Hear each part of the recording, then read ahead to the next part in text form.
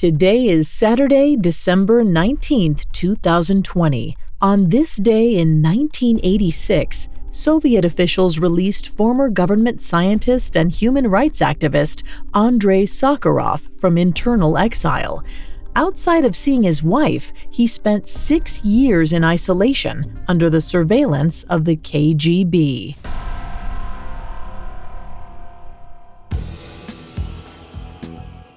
Welcome to Today in True Crime, a Spotify original from Parcast. Today we're covering Soviet dissident Andrei Sakharov.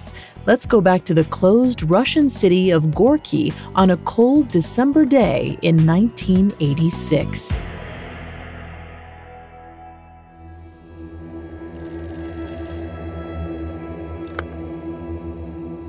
It was the phone call Andrei Sakharov had been waiting for. The Soviet president, Mikhail Gorbachev, told the 65-year-old that his internal exile was over. Since 1980, Sakharov was confined to the city of Gorky under the surveillance of the KGB. He was prohibited from seeing or communicating with anyone but his wife, Yelena. And throughout that time, he had endured near constant torture. It was a stark fall from grace, considering Sakharov was once the country's leading scientist. Sakharov was considered the father of the Soviet hydrogen bomb. His early career was spent developing nuclear technology, but in the 1950s, he realized that the Soviet Union was abusing these technological advancements for political gain. He felt that the excessive testing of nuclear materials wasn't just irresponsible, it was environmentally unsound. By the 1960s, that patriotic young scientist became one of the biggest advocates for the Test Ban Treaty, which prohibited nuclear weapon tests in the atmosphere.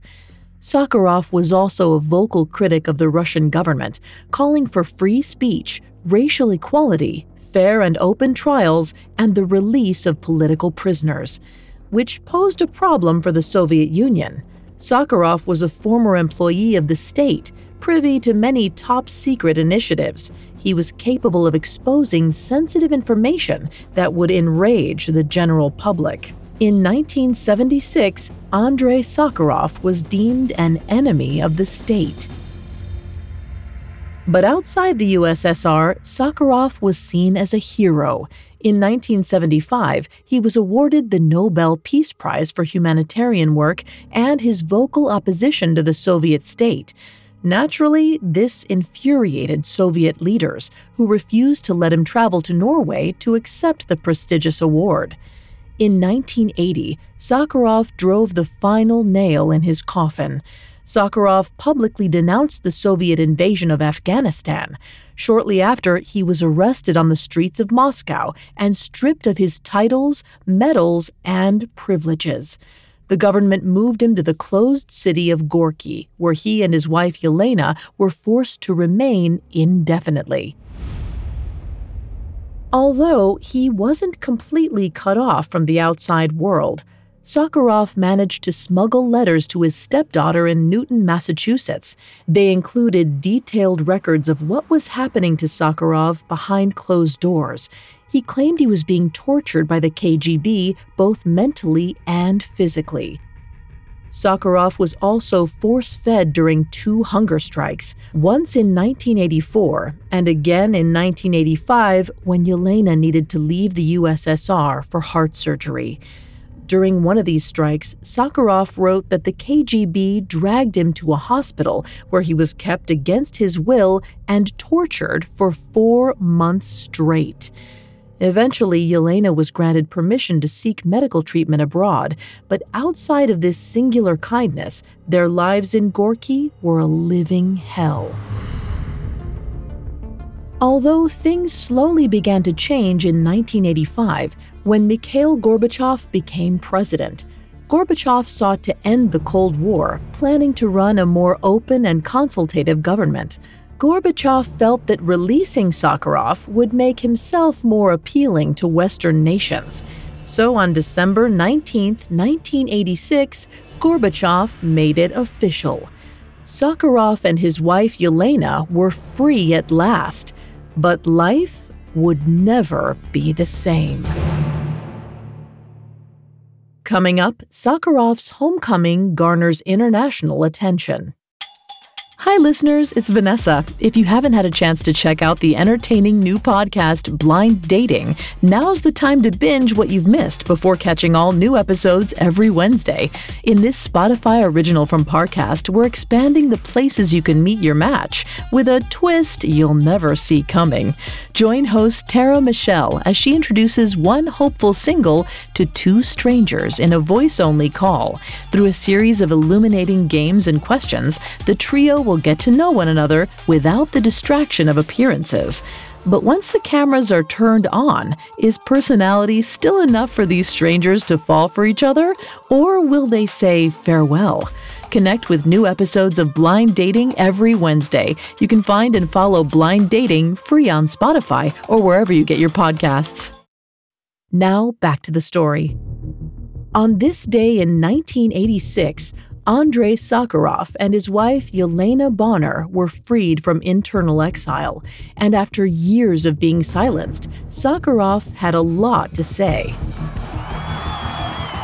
When Yelena and Sakharov stepped off the train in Moscow, they were greeted by hundreds of reporters and admirers. The 65-year-old said he was happy to be home and was ready to get back to work. Sakharov's release was granted unconditionally. This led many to believe that Gorbachev's promise for Soviet reform was coming to fruition. And in a way, Sakharov became Gorbachev's poster boy for change. In November of 1988, Sakharov visited the United States to advocate for the reforms Gorbachev was trying to instate.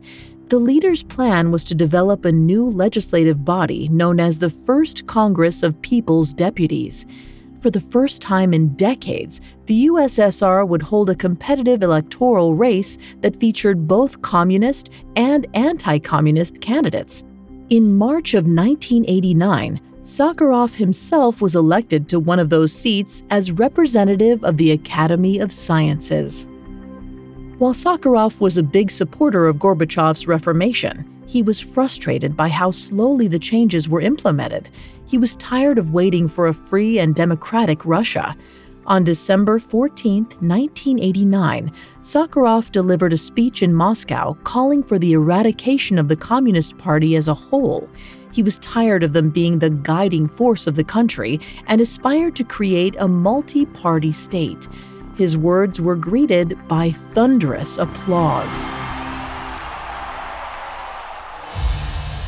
Later that evening, Sakharov retired to his study to work on a speech he'd deliver the following day.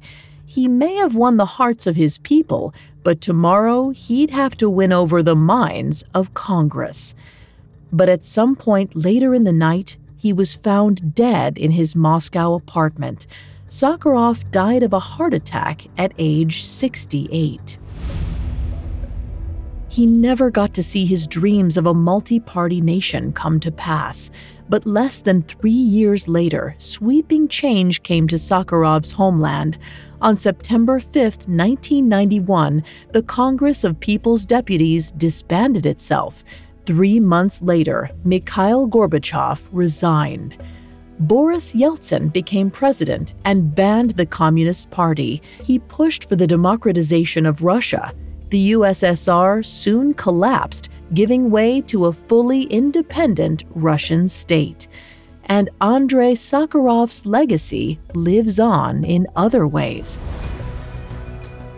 In December 1988, the European Parliament created the Sakharov Prize for Freedom of Thought. The honor is still given annually to individuals, groups, and organizations who, in the spirit of Sakharov, have made an outstanding contribution to protecting freedom of thought. But while this marks immense progress, many of Sakharov's causes are yet to be achieved. Russians are still fighting for social equality, the eradication of nuclear weaponry, and free and fair elections. This ongoing struggle is a reminder that as a global society, we still have a long road ahead.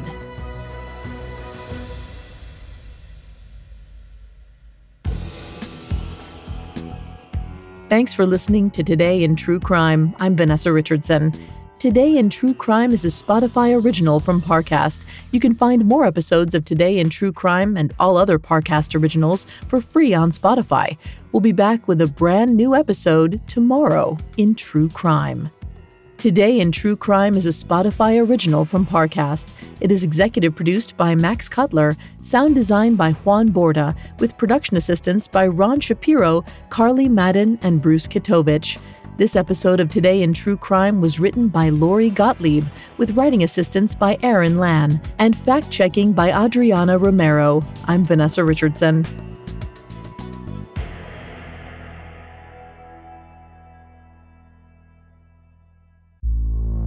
Listeners, there's no better time than right now to open your heart to the hit Spotify original from Parcast, Blind Dating. Every Wednesday, find out if personality alone is enough to make a love connection. Follow Blind Dating, free on Spotify or wherever you get your podcasts.